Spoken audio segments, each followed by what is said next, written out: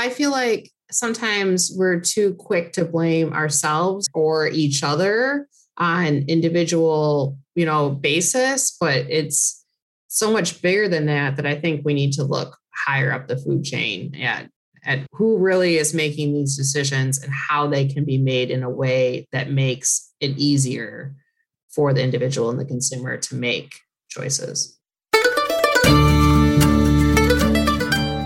You're listening to the Good Dirt Podcast. This is a place where we dig into the nitty-gritty of sustainable living through food, fashion, and lifestyle. And we're your hosts, Mary and Emma Kingsley, the mother and daughter founder team of Lady Farmer. We're sowing seeds of slow living through our community platform, events, and online marketplace. We started this podcast as a means to share the wealth of information and quality conversations that we're having in our world as we dream up and deliver ways for each of us to live into the new paradigm, one that is regenerative, balanced, and whole. We want to put the microphone in front of the voices that need to be heard the most right now. The farmers, the dreamers, the designers, and the doers. So come cultivate a better world with us. We're so glad you're here. Now, let's dig in.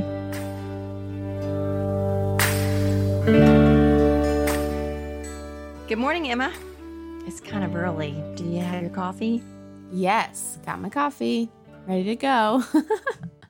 Me too. So let's chat about our first week of Plastic-Free July. And you had a road trip, which is challenging. So how did that go for you? Well, luckily enough, I didn't go too far. I just went to Charlottesville, which is just a couple of hours.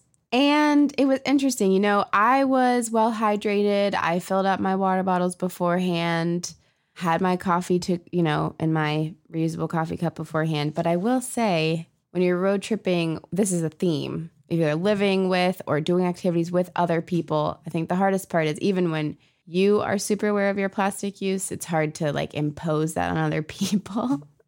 Yeah. And the first stop we made, it was really hot, and my road trip buddy went into the gas station and came out with, a big plastic water bottle, just not even thinking. And I was I didn't establish ground rules or anything, but I was like, oh, great.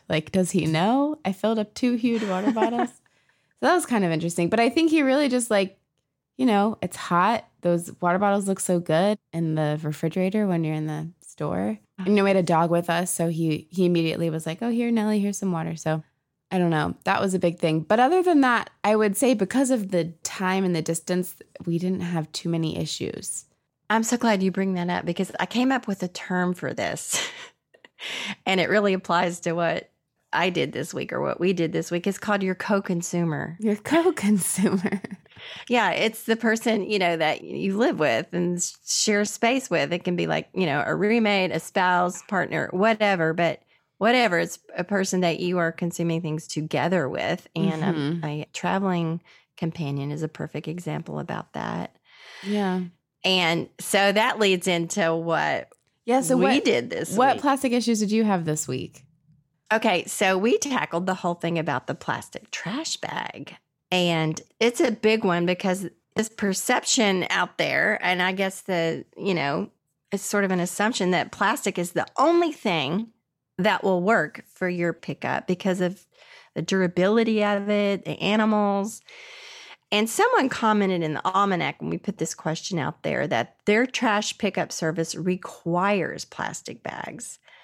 I don't think ours insists on plastic, but somehow your dad and I have never sat down together and tried to come up with another solution. So we've just been doing the same thing over and over, and I cringe at those huge plastic contractor bags. And yeah, they'll hold up to being hoisted into the sanitation truck and definitely keep the animals out of the bag when it's out on the curb. But it will also keep out all of the oxygen and the microbes in the landfill so that not only the bag is around for thousands of years, but the contents of the bag also.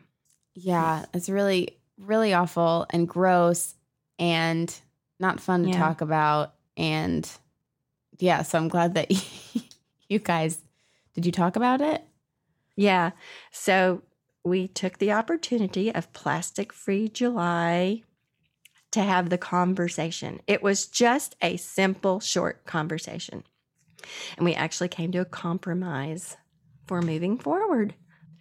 We'll use paper grocery bags in the kitchen trash.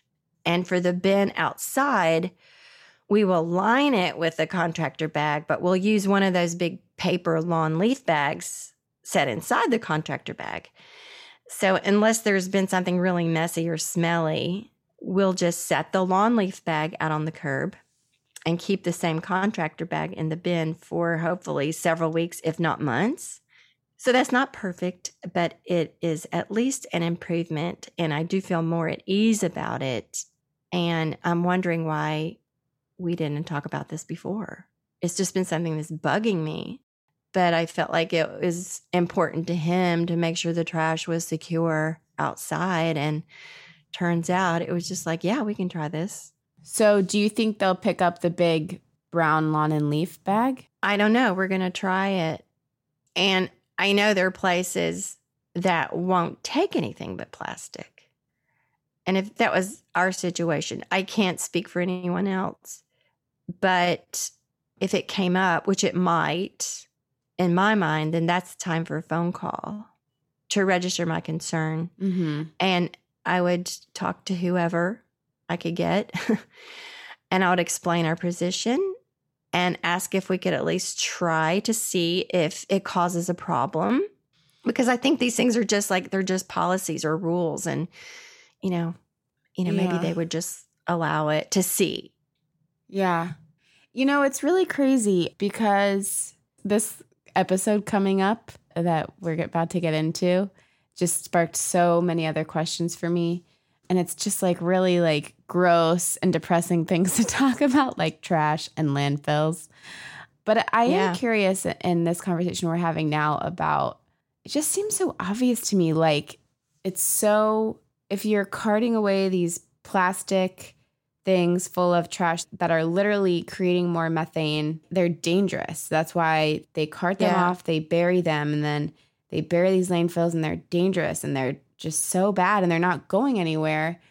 And they're taking up prime real estate. Well, maybe not prime real estate. Eventually it'll all be prime real estate, right? we'll want to use that land that we're using for landfills right now.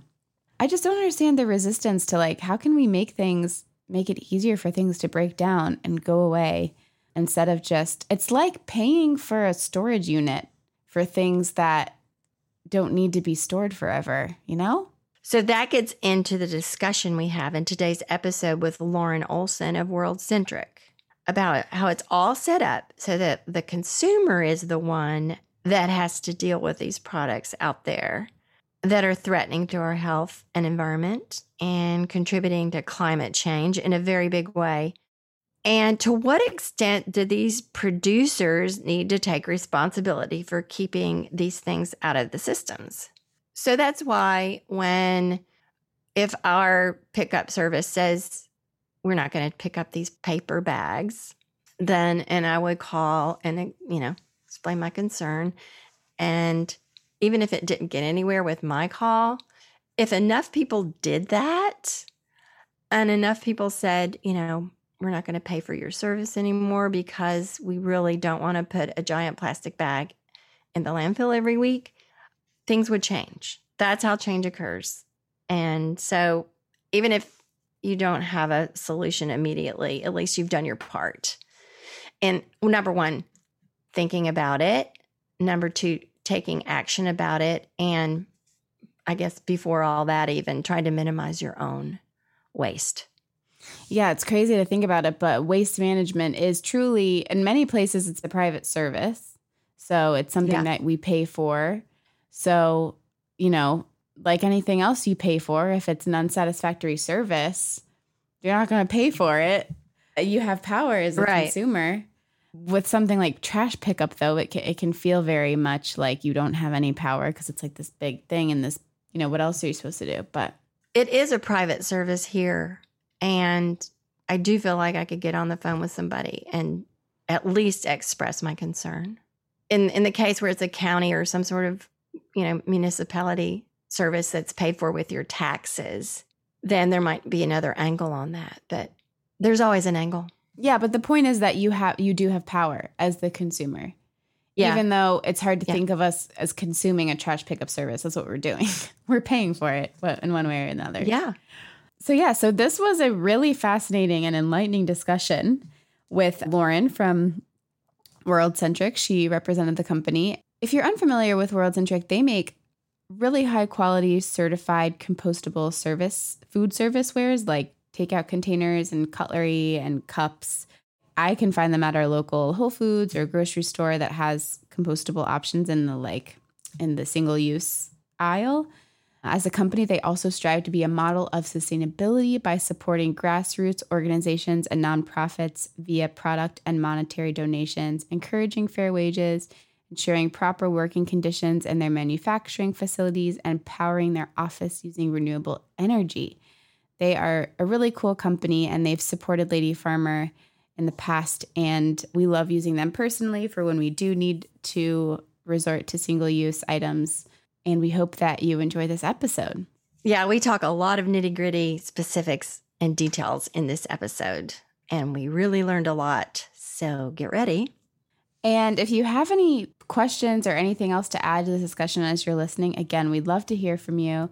thegooddirtpodcast@gmail.com. We'll be chatting about this issue specifically all through July, but we do talk about these things a lot at Lady Farmer. So thank you for being here and for having these conversations, and enjoy.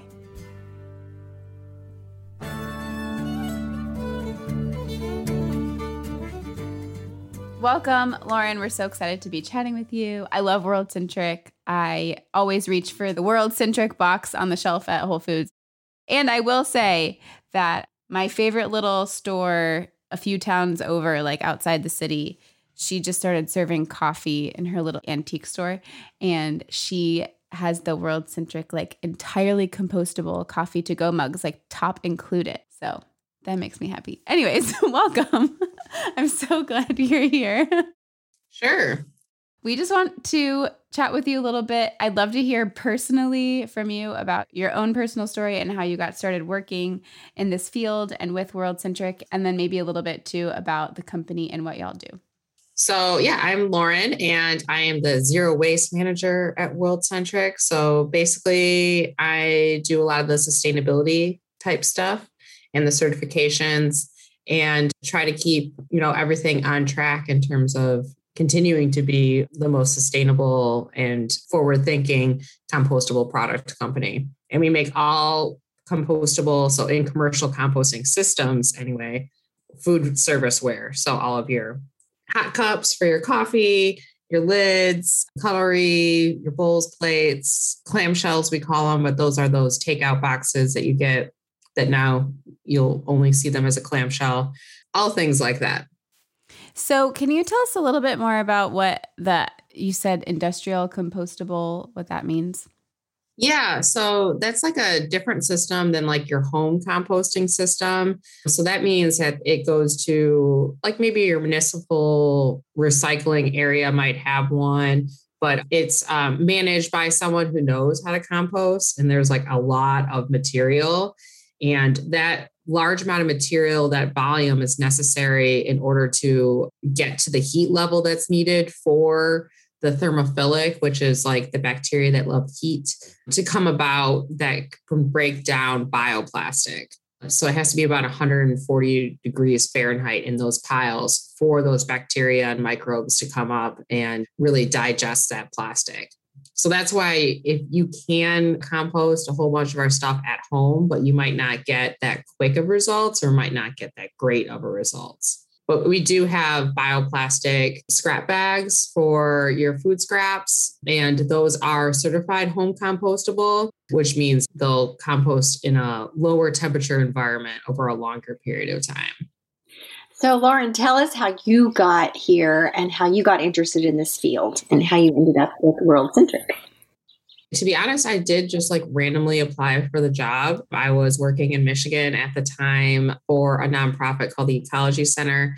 And I was looking at toxic chemicals and consumer products and hazardous chemicals of concern. And something that I'd become aware of is chemicals that are fluorinated in compostable food serviceware. So that's when I started hearing about WorldCentric and their efforts on trying to remove it. So I saw the job and randomly applied. And to my surprise, they interviewed and hired me.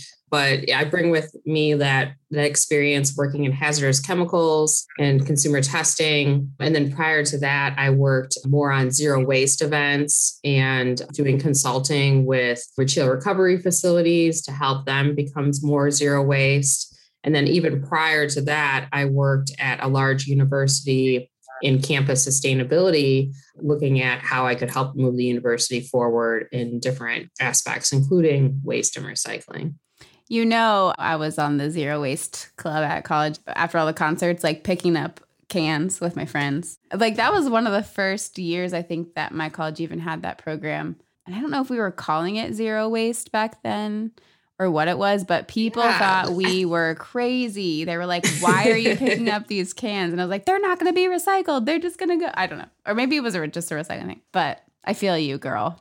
Yeah. So how I got into it, was working on recycling issues when I was in college because my university didn't have a comprehensive recycling program. It was very sort of ad hoc, like you might see a white paper bin some places or mixed office paper, but we didn't have metal or glass or plastic recycling. And so really lobbying the university to try to get that program beefed up. So I worked on that a lot as an activist when I was in college and actually did my master's work on how to communicate about recycling due to that work. Wow. I want to ask a little bit about the term zero waste. Everybody knows what that means, like not have to throw anything away.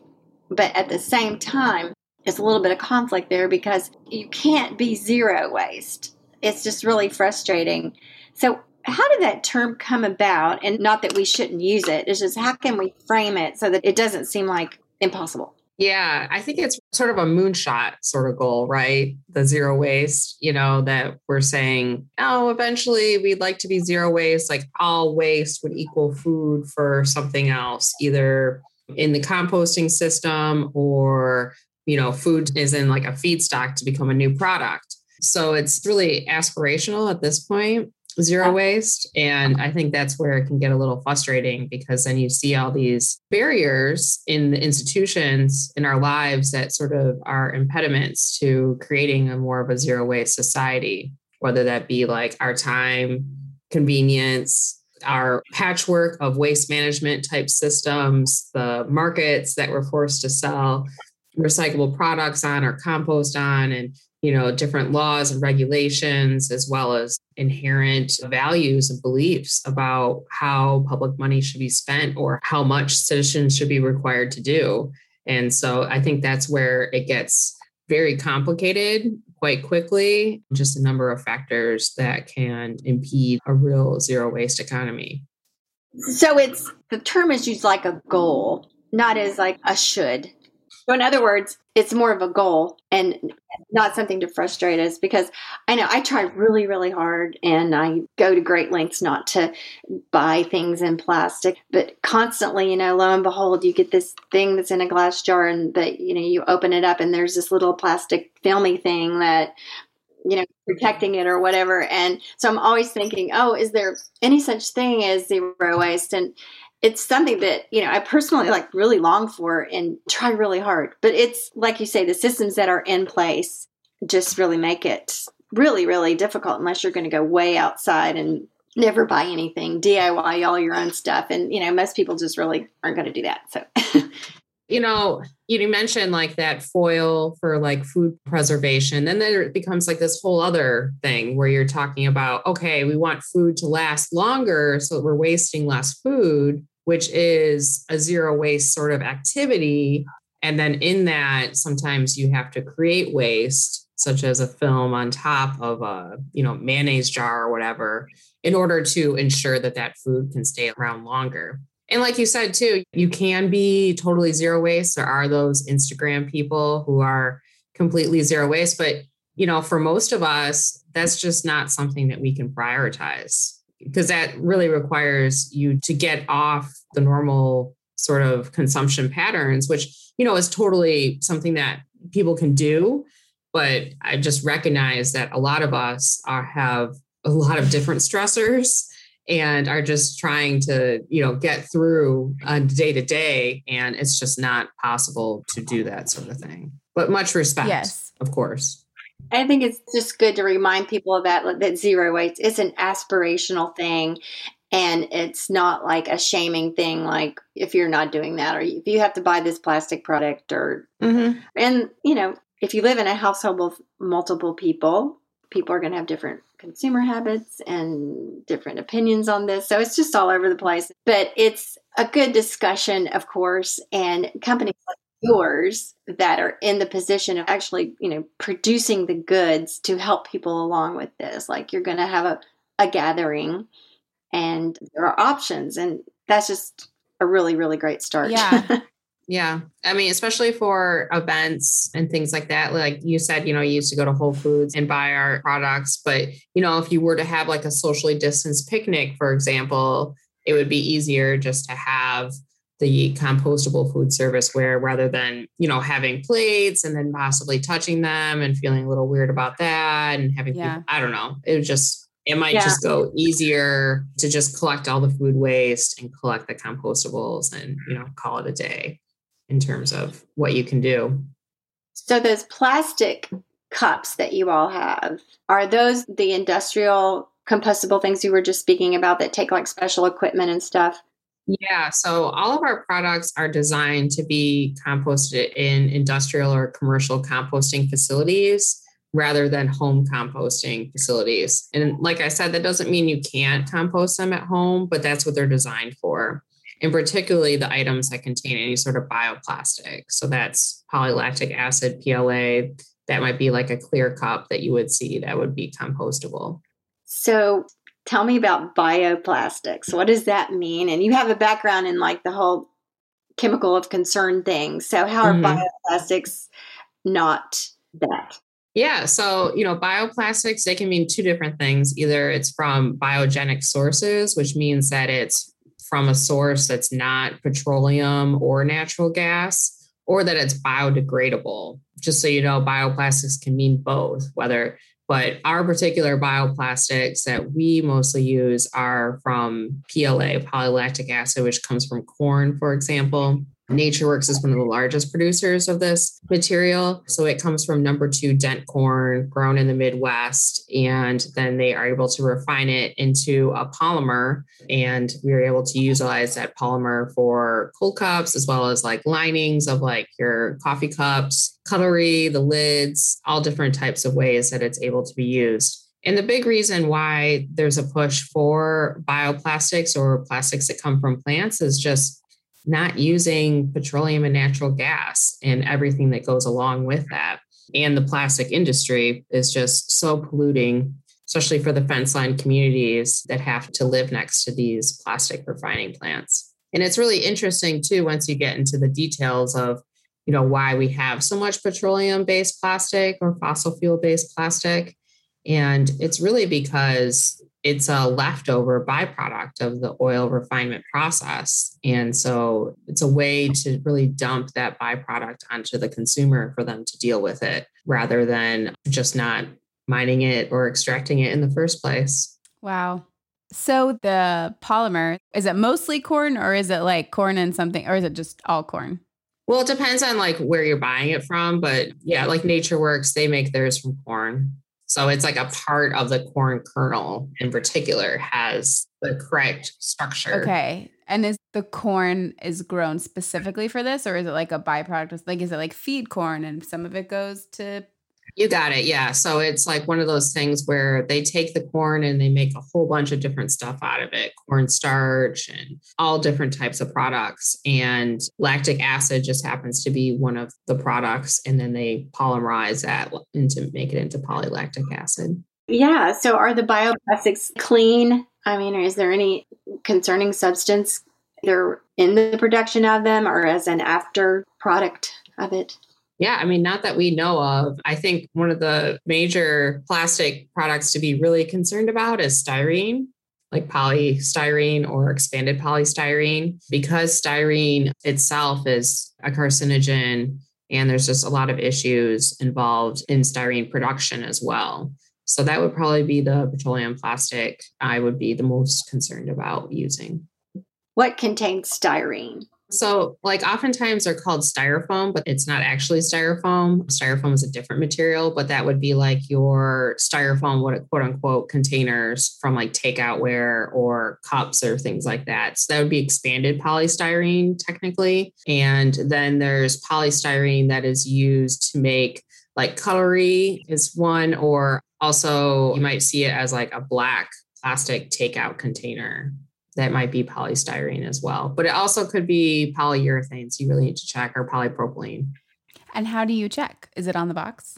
Yeah, it should be on there in terms of the number. So I think polystyrene is 6. Yeah. So polystyrene is number 6 plastic. So you might see that on there. And then polypropylene would be number 5. And that can look similar. But expanded polystyrene, you definitely know what that looks like, because that's like that white styrofoam, quote unquote, looking thing. Okay. So say someone has, whether they're WorldCentric, compostable cutlery products or another brand, and they don't have access to an industrial composter, what should they do with it? If they throw it away, is that okay? Like, tell us about that. Yeah, I mean, that's a hard conundrum that we face on a daily basis just because of the patchwork of waste management in this country. So one of the major issues facing, even if you have a commercial composter, is that when the USDA was creating the organic laws called the National Organic Program back in the 90s, they decided that bioplastic was synthetic feedstock and violated organic standards. And so when these composters are wanting to create organic compost because it fetches a higher price than non-organic compost, they're unable to accept bioplastics. So you might have a composter nearby, but they might not want it because they're trying to get the most money return on their investment by selling only organic compost. So it's a very difficult position that we are in right now. It's like we have the product, but we're not large enough of a market share to really influence the whole commercial composting. But I do feel like it will get there eventually, but we're in like a really kind of tough spot right now. And so we understand what that's like. Yeah. Like trying to make clothes out of hemp, it feels similar. Oh, yeah. I think now hemp can be grown in the United States, but before it was like, well, you can't even grow it here. But even though it's grown and it's available, then it's like you can't process it. And then when you have the processing, I've learned so much from doing this the past few years about just like how markets and how complicated the chain and the cause and effect and all of those things. It's so tricky to be like, yes, we have this product that is compostable if you do it the right way. And it's kind of hard to do it that right way, but it's still like such an important part of the puzzle. Yes. So, unfortunately, it's like in some markets, some areas, it has to be landfilled. Yeah. It's not able to be composted. Like the composters are going to take it. They don't have a composter.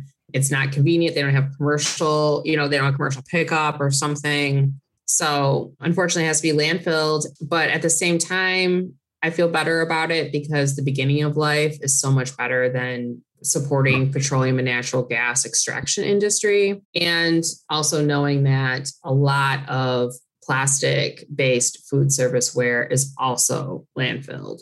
Yeah. Because it's contaminated with food. And once that stuff is contaminated with food, a lot of recyclers are just going to throw it away because they don't have washing facilities at their material recovery facility. And the way things are going with the recycling market, you have to have really clean and pure streams. So it's very difficult for them to take food serviceware that has any sort of food on it. That's not to say it's not impossible. It's not to say that some aren't doing it, but I would highly doubt that a lot of recyclers are now able to handle that material. And a lot of that's based on how China has really cracked down on what they're willing to accept. And I'm sure you guys know about this because it's over 10 years old, them putting in laws in place that say, we only want the cleanest and purest streams because we're tired of dealing with basically trash and cleaning it up. So, and I totally get where China is coming from in terms of putting in those regulations, but I mean, now it's kind of at a bad point because we're seeing other countries in Southeast Asia taking that material and they don't have maybe the best facilities or regulations to really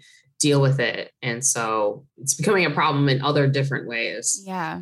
So a lot of it ends up actually in the landfill because it's contaminated with food or people don't have a place to take it. So do these things, the corn-based utensils and the paper things, are they going to break down better even in the landfill than the other stuff, like styrofoam bowls and cups and stuff?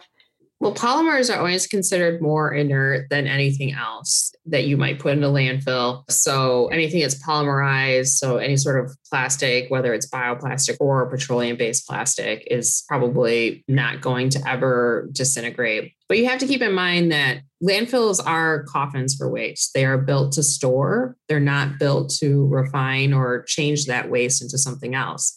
Yes, there are landfills that are like waste to energy, where they utilize the methane that the bacteria are farting out and burn it to create CO2 and make, quote unquote, green energy from that. But they're not designed to be energy producing facilities. That's anaerobic digestion, which is, designed to make energy. So, there's been some studies where mostly from this one archaeologist in New Mexico, and he dug up some landfill waste, which is difficult to do because a lot of landfills, they don't want their landfill messed with because you can really deteriorate the structural integrity.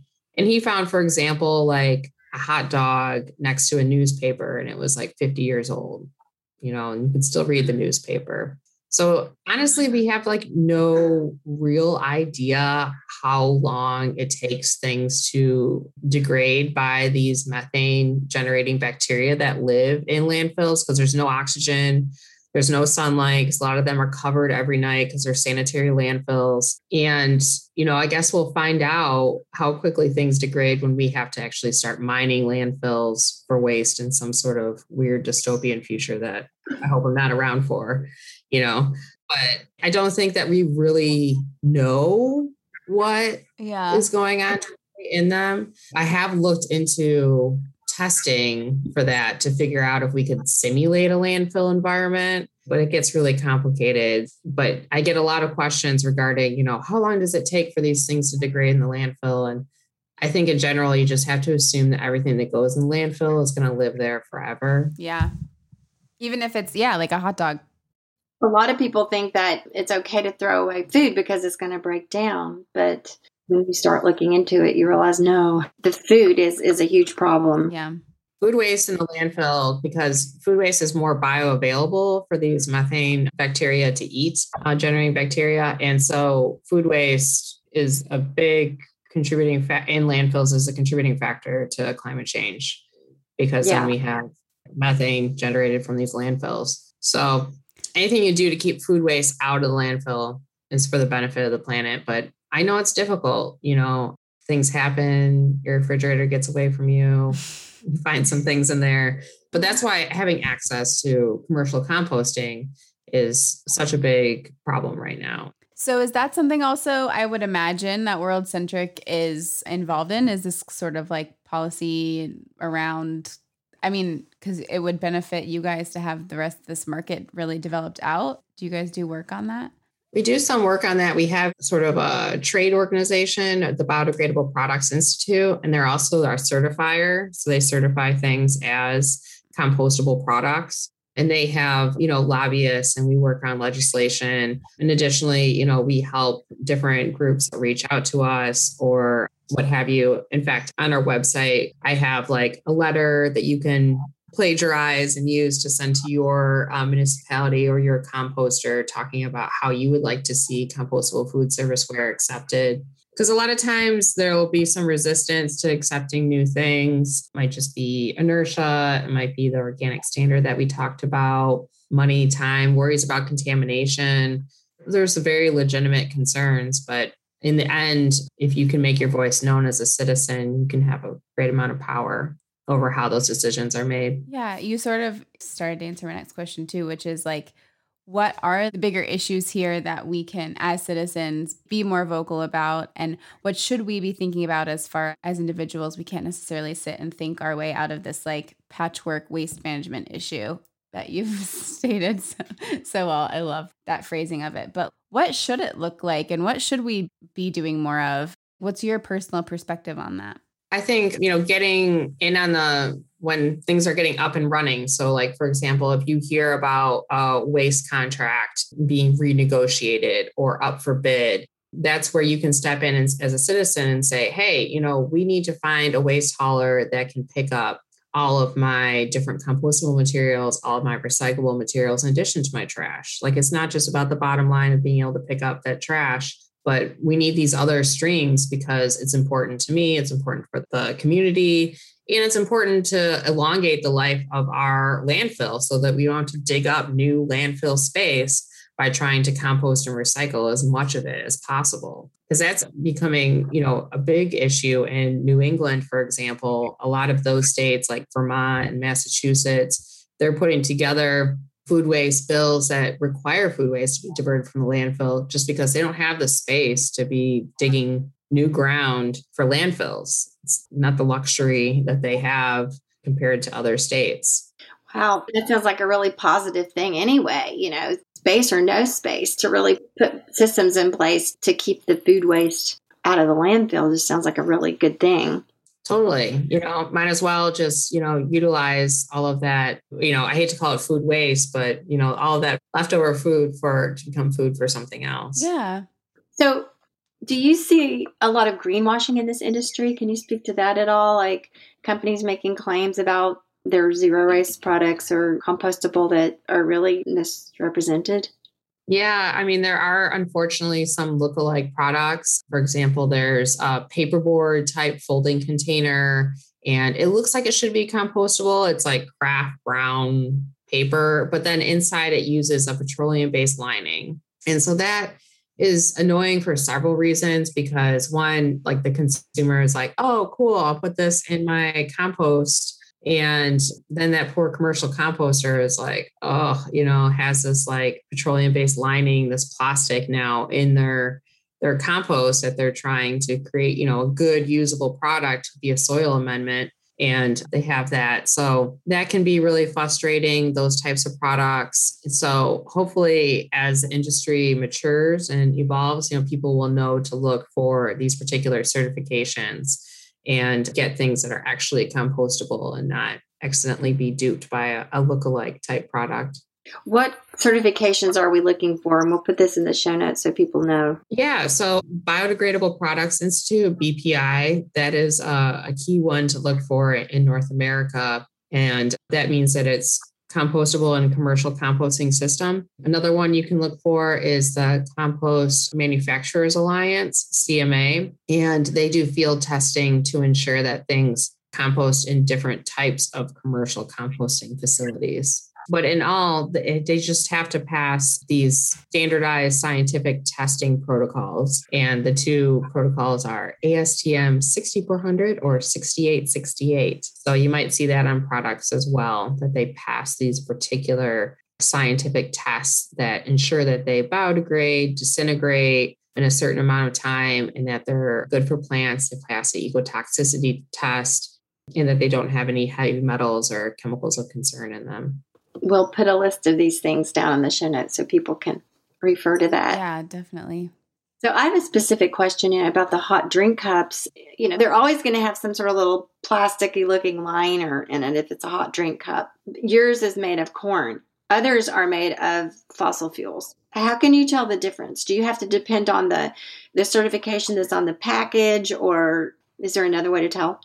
Yeah, I mean, one of the big ways to tell is just whether the cup says compostable or not. That's like a key phrase on there. And you have to assume if it doesn't say compostable or have some sort of certification mark, that it is made out using petroleum-based plastic. And unfortunately, I think there's like very few areas that are actually able to recycle those and separate the paper from the lining.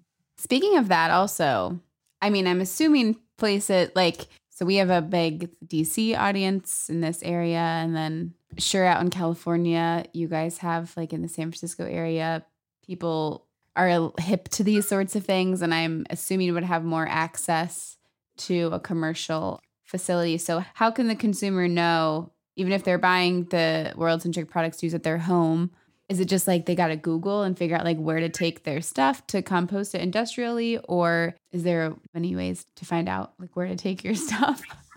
Yeah. So the Biodegradable Products Institute just started up again a website called findacomposter.com. Cool. And there you can put in your zip code and it helps you find a composter near you. But one of the ways I suggest you do it is, you should have some idea, hopefully, of like who is picking up your waste and really looking to them and seeing if they offer any sort of guidance. They do on their website about what is compostable, what is recyclable, and following those rules to the best of your ability is really key to make the whole system work.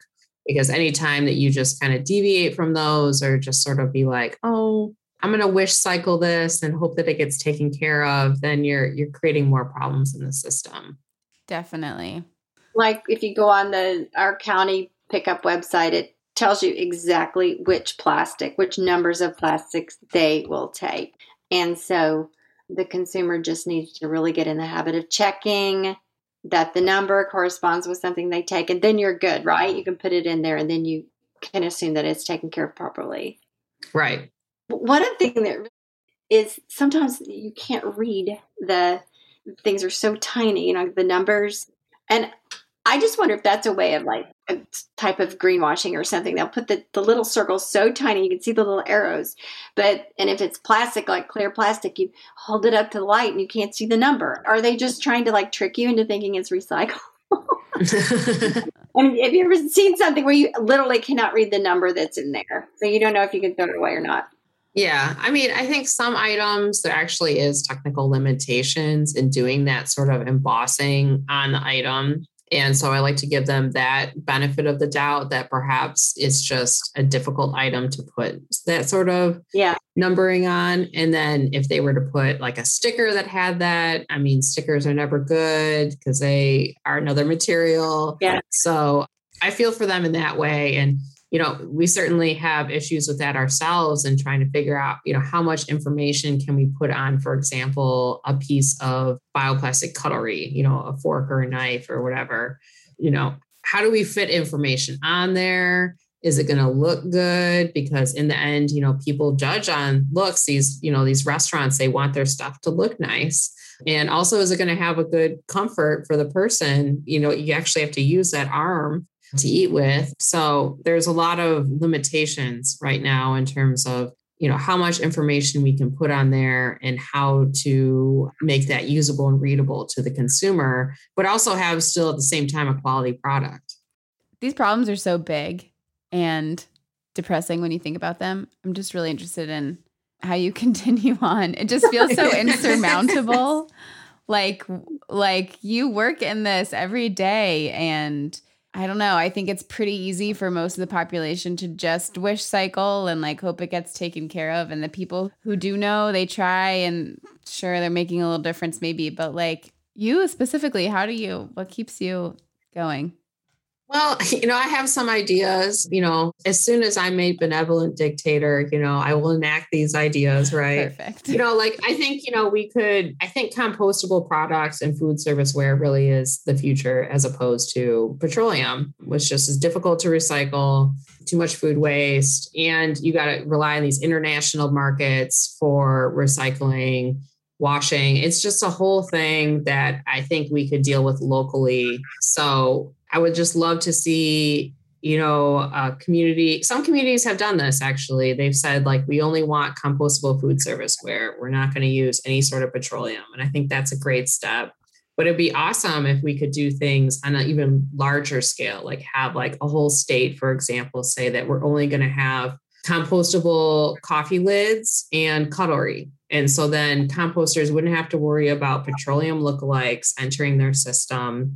Everything would just be compostable. And so it would be like a larger way to make a positive impact on these composters and the issues that they're dealing with by just doing massive product switches. And I also think that we need to just figure out how to get into like reusables on a larger scale. And, I've thought a lot about this. There are so many issues because I'm concerned about, you have to wash these things on high heat. And so you got to make sure that they're not petroleum plastic, because I'm worried about unpolymerized monomers possibly being released or volatilized on high heat. I don't want that.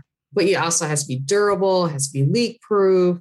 You want it to have a long life. And so then you start looking at like metal, and then you start thinking about all the metal mining issues. And then you think about how you have to put a deposit on this and how you're going to track it and how you're going to get those back. And it just like spirals out of control. But it would be nice to figure that out. And I have like no idea how we're going to figure that out, because there's just so many layers of all these different issues in terms of even just logistics. But I think compostables are great, but we obviously just can't create single-use products forever. We can't keep using them. Yeah. We need to find some way to do takeout in a way that's even more sustainable. And especially this last year when takeout skyrocketed, did you feel like the whole thing just took a step backwards, the whole like trending away from single use and trying to make people aware of compostables over plastics, et cetera, et cetera? Do you feel like that the whole industry sort of lost ground? I feel like in some respects they did, only because like I know communities that were thinking about enacting something that was maybe like no styrofoam or all compostable takeout, where we're like, our restaurants are really struggling right now. We don't know if we want to put another burden on them of something that they have to figure out and learn, or a financial, maybe difference in terms of using compostables as opposed to styrofoam, although they can be very price comparable in some markets, depending on the quantity you're buying, et cetera. But, some communities were hesitant to move forward with those types of ordinances because of the pandemic. And then additionally, with the pandemic, I have seen, restaurants go out of business just because they can't make it through, because they were relying so much on the in-person, market. And I think everyone too is kind of tightened up a little bit due to the uncertainty of everything, and maybe aren't eating out as much. You're not going out with friends, obviously. So I think it has been a difficult time for everyone. But, certainly I've been trying my best to support local restaurants. And, part of that is due to laziness on my part. I just get so tired of cooking. But also it's good to support local restaurants. They really need our help right now. So do you think you've seen an increase in public concern about these issues over the years that you've been doing this? Do you feel like it's more of a thing for people, or is it still largely an unconscious thing? All these single-use things and not worrying about what happens to them once they're done.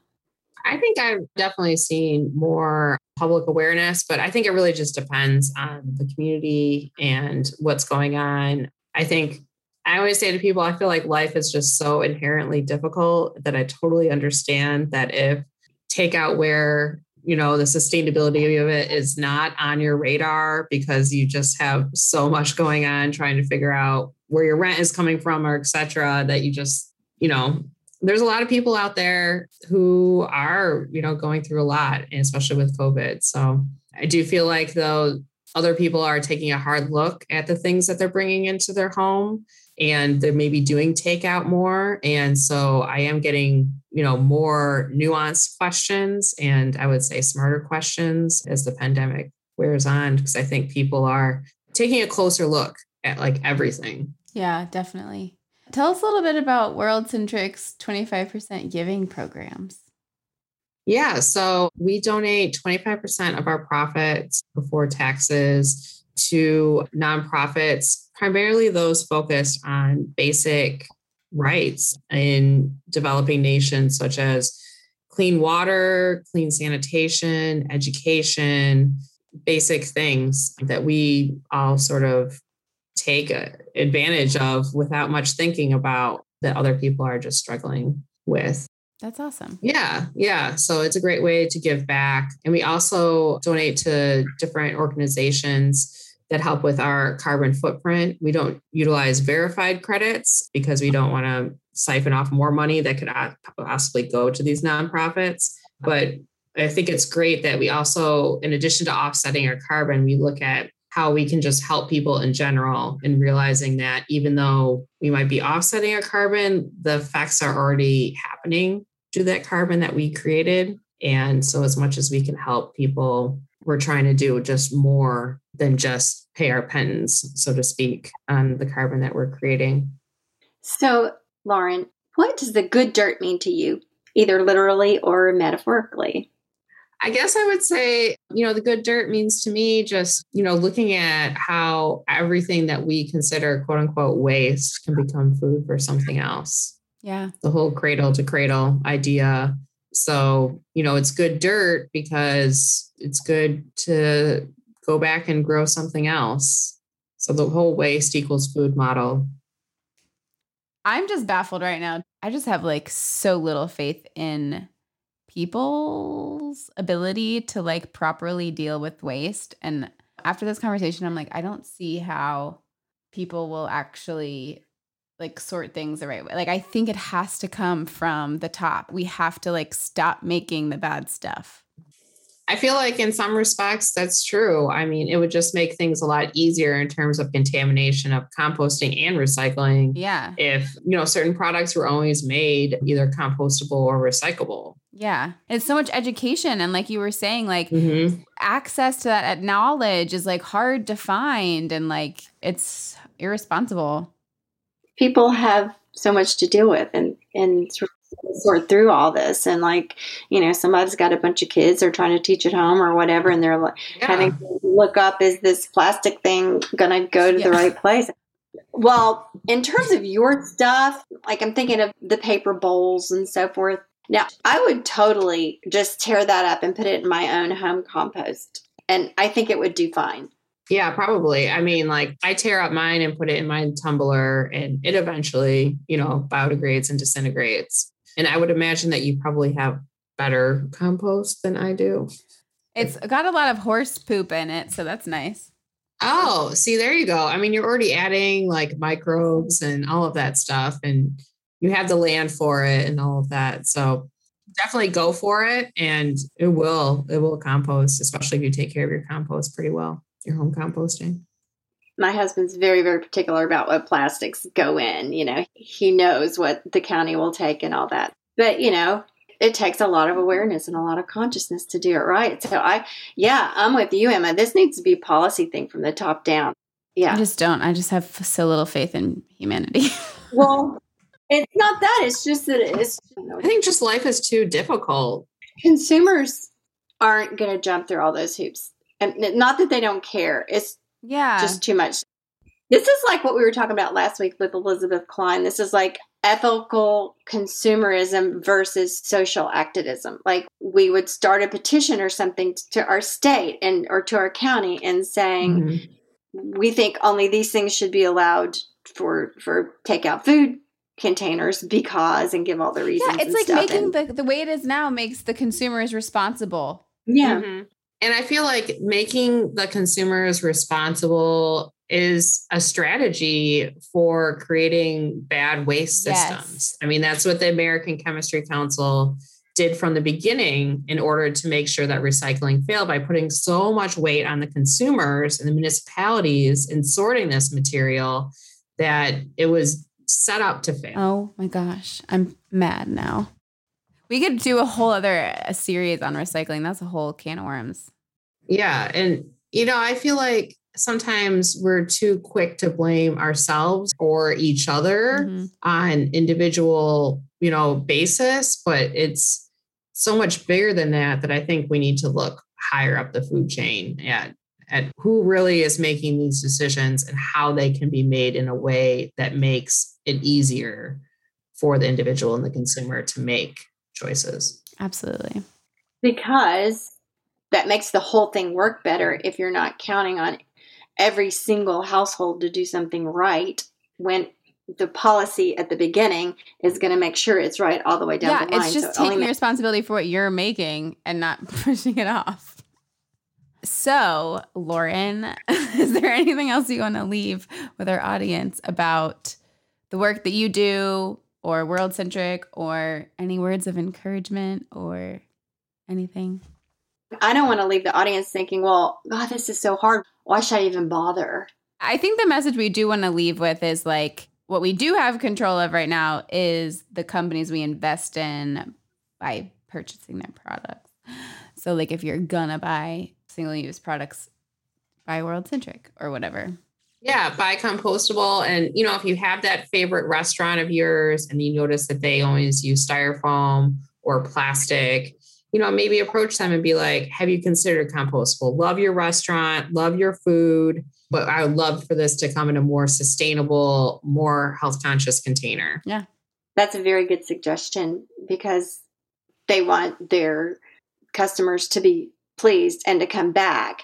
And if you express concern about this, then yeah, they might just listen.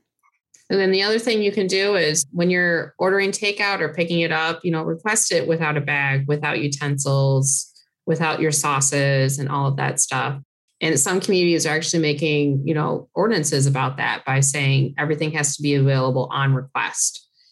So that's another way too, is you can petition or ask your city council, township council, whatever it might be, to put together an ordinance on food serviceware from takeout and say utensils have to be on request, has to be compostable, no styrofoam, sauces and everything else has to be on request. You know, there's a whole gamut of different things that you can do. You can start small. You can start with expanded polystyrene or styrofoam and try to ban that first and see how that goes and go from there. Yeah, it reminds me of when, I don't know, 10, 15 years ago, maybe not even that long ago, plastic bags were a thing. And then they're like, you get charged 5 cents to use a plastic bag. And same with straws, you know, like that used to be like super common. And now people don't use straws anymore. Yeah. And it's definitely on request for people that need them. Yeah, so it's possible. That's encouraging. Well, Lauren, this has been really a treat and I've learned a lot. Thank you. Really? Yeah, thanks for having me. I really appreciate it. Wow. That really gives us a lot to think about. Yes. You know, it's not the most fun topic to think about, but it's so important. And I find it really fascinating, actually. It's empowering to know what's actually going on instead of just, I feel like, labels screaming at you, you know, like with the green leaf. Like, yeah, and I really took something away from this that really wasn't on my radar before. And it's what we were saying about, why do we have to make all these hard decisions? Mm-hmm. I mean, we do. Mm-hmm. But as we say in the episode, it's a lot to ask and expect every individual on the planet to make the decisions that are going to be the best for the environment and our health and climate change. Mm-hmm. Why can't we move up the ladder and have some of these things predetermined so that there's much more chance of success down the line? Of course, because there's a lack of information. I mean, it's impossible to have all the information that you need to make an informed decision. I mean, so many things from this episode about actually, you know, what composting involves and what can and cannot happen. I learned so much. Yeah. Let us know. Email us, thegooddirtpodcast@gmail.com. Follow us on social. Keep this conversation going. We want to know what you've learned and what you're doing, if you feel inclined to do anything moving forward, or how this is changing your own behavior, what you think we should do. And please continue to tell us what your issues are that you have a hard time solving in your own household, because until things change at the top, we will keep doing our best in our own situations. So, yeah. And what we can do is, as consumers and our co-consumers, I like that word, Mom. What can we do as consumers with our co-consumers. co-consumers? It's a good place to start. The people you're living with.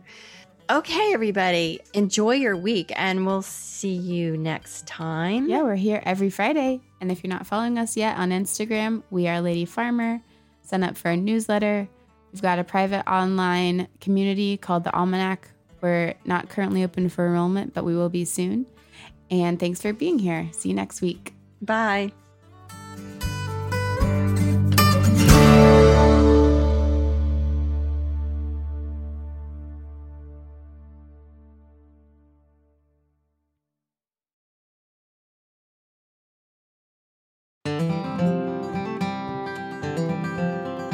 Do you like listening to The Good Dirt? I hope you do, because you're here listening to it. And are you looking for more good dirt in your life and a community of slow living enthusiasts to connect with, all while supporting your favorite sustainable living podcast? Well, we're so excited to offer the Almanac. It's our private, slow living community network where we share workshops, activities, articles, essays, recipes, and so much more that align with our community's sustainable, slow, seasonal way of living. As a member, you'll have access to information sharing and discussions on numerous topics of interest through online threads and frequent live virtual gatherings. Members receive access to a virtual community of hundreds of other slow living enthusiasts, as well as Almanac exclusive events, workshops, recipes, playlists, online gatherings, and a book club. We offer seasonal activities and ongoing discussions on a variety of topics to guide you on your slow living journey. Also included is 10% off the Lady Farmer Marketplace year-round, numerous resources and more, and discounted Lady Farmer events, including the Slow Living Retreat. As a Good Dirt listener, we are excited to offer you 20% off your monthly membership and 3 months free, which is basically an entire season, if you sign up for the year. So go ahead and go to ladyfarmer.com/community to sign up with this special offer just for Good Dirt listeners. Yay! That's ladyfarmer.com/community to sign up for 20% off a monthly membership of the Almanac or 3 months free if you sign up for an entire year. That's ladyfarmer.com/community.